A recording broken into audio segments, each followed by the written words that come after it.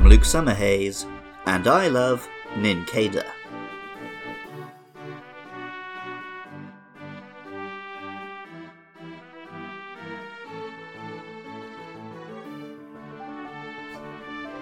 In warm countries, with real seasons and actual hot weather, the buzzing of cicadas is one of the quintessential sounds of the summer, like Daft Punk's Get Lucky. For me, in the rainy UK, it is still nostalgic, but in a very different way. I associate the sound of cicadas with the Japanese media of my childhood, catching bugs in the sunshine on various Animal Crossing games, or the palpable, sweltering heat that came through the TV in Neon Genesis Evangelion. I'm sure for people who grew up in hot climates, hearing the cicadas every summer gets annoying, but for me, it's always exciting.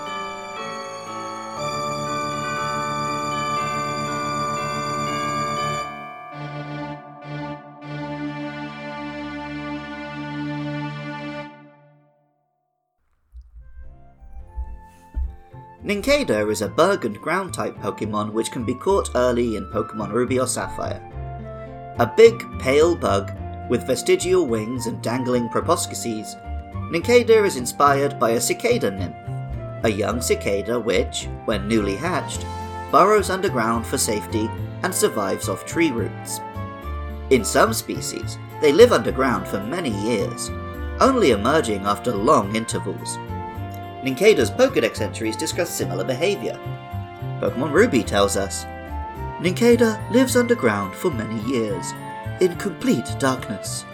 This Pokemon absorbs nutrients from the roots of trees. It stays motionless as it waits for evolution. And Pokemon Sapphire tells us, Nincada lives underground. It uses its sharp claws to carve the roots of trees and absorb moisture and nutrients. This Pokemon can't withstand bright sunlight, so avoids it. And lastly, Pokemon Emerald tells us, it makes its nest at the roots of a mighty tree. Using its whisker-like antenna, it probes its surroundings in the pitch-black darkness of soil. Nincada's face reminds me somewhat of the cyborg ninja from Metal Gear Solid. The name, Nincada, combines the real-life bug, cicada, with the word ninja, for reasons which will be more clear at the next evolution. The Japanese name is similar. Tutinin is a combination of Tsuchiniumro, to bury in the ground, and ninja. So far, Nincada is a fairly unremarkable bug-type Pokemon. Things get interesting when it evolves. Cicada nymphs, when the time is right, climb up a tree and shed their skins, emerging as big, noisy flying insects. While butterflies and moths create a cocoon, cicadas metamorphosize inside their exoskeleton, leaving a husk of themselves clinging to the tree's surface. At level 20, Nincada evolves into Ninjask, and it also leaves something behind. We'll come to that in a moment, but first, let's talk about Ninjask. A round black bug with short, sharp arms, big wings, and gold accents on its carapace. The golden mask and horns look a little like samurai armour, or the colour scheme of a ninja one might see in something like Power Rangers or Mortal Kombat. With the horns, it almost seems like a samurai helmet. Ironically, the most well-known black and gold samurai was Oda Nobunaga, who eventually routed the Iga and Koga valleys from which most ninja traditions came, and essentially destroyed the ninja. The English name combines ninja with mask, which, makes sense. The Japanese name is Tekkanin, with tekka perhaps coming from the English word technique. The reason these cicada Pokemon feature ninja illusions is because of some ninja techniques. Tekka is also the Japanese word for gunfire, though Ninjask doesn't seem like much of a gunner to me. Just like the ninja you'd see in any number of anime or movies, Ninjask moves so fast it appears to teleport. This is commonly seen in Pokemon games as the move Double Team, which is something of a signature move for Ninjask. Pokemon Ruby tells us, Ninjask moves around at such high speed that it cannot be seen. Even while it's crying can clearly be heard. For that reason, this Pokemon was long believed to be invisible. The Pokédex entry in Pokemon Sapphire seems to refer to the intense training which ninja go through. If Ninjask is not trained properly, it will refuse to obey the trainer and cry loudly continuously. Because of this quality, this Pokemon is said to be one that puts the trainer's abilities to the test. And Pokemon Emerald says, because it darts about vigorously at high speed, it is very difficult to see. Hearing its distinctive cries for too long induces a headache.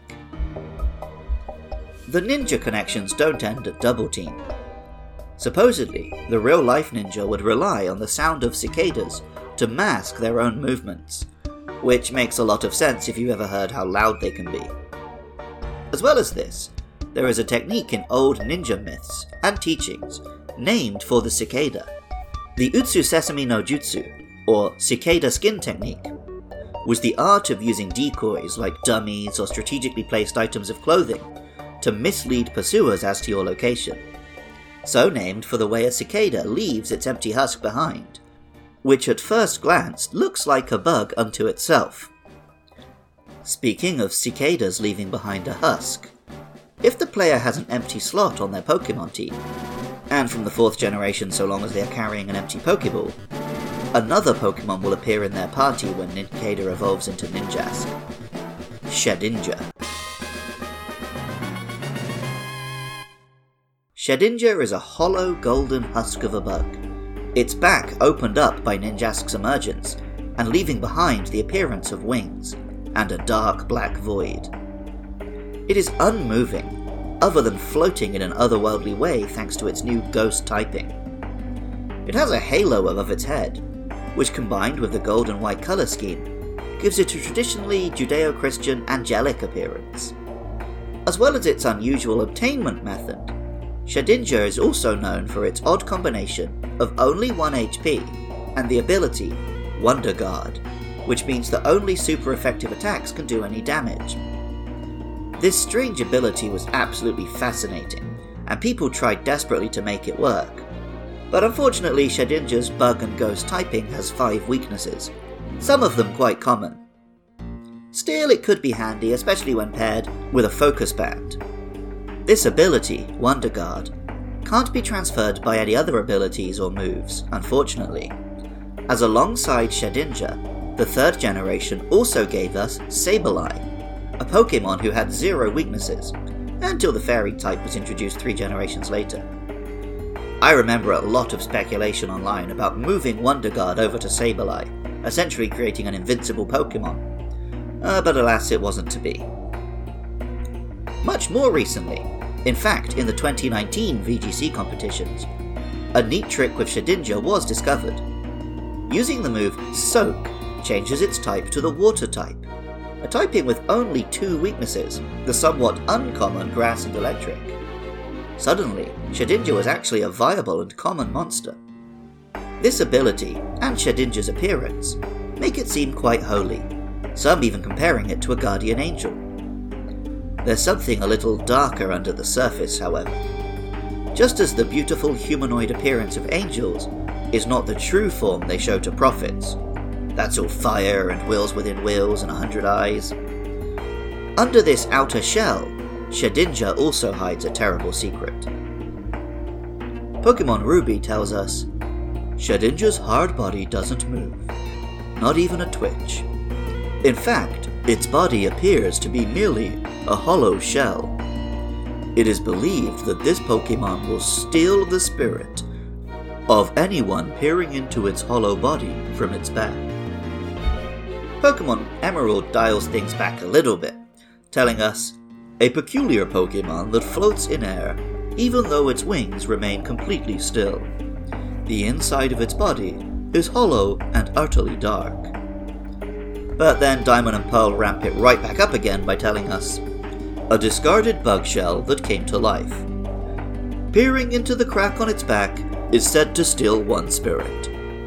Shedinja, of course, combines ninja with shed, as this is a shed skin come to life. The Japanese name is a lot of fun. Nukenin combines ninja with nukegara, the term for casting off skin. But also, Nukenin is the name for a ninja who has abandoned their clan. Shed their loyalty and colours as easily as an Inkada sheds its skin. Shedinja is a weird Pokemon. Weird to obtain, weird to use, with weird lore.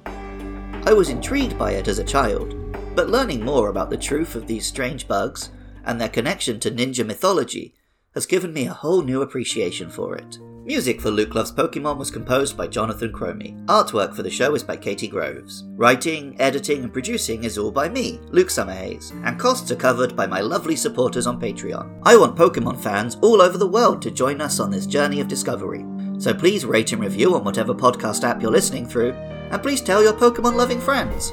The podcast can be found on Twitter and Facebook at Luke Loves PKMN, so please come and join us and get in touch.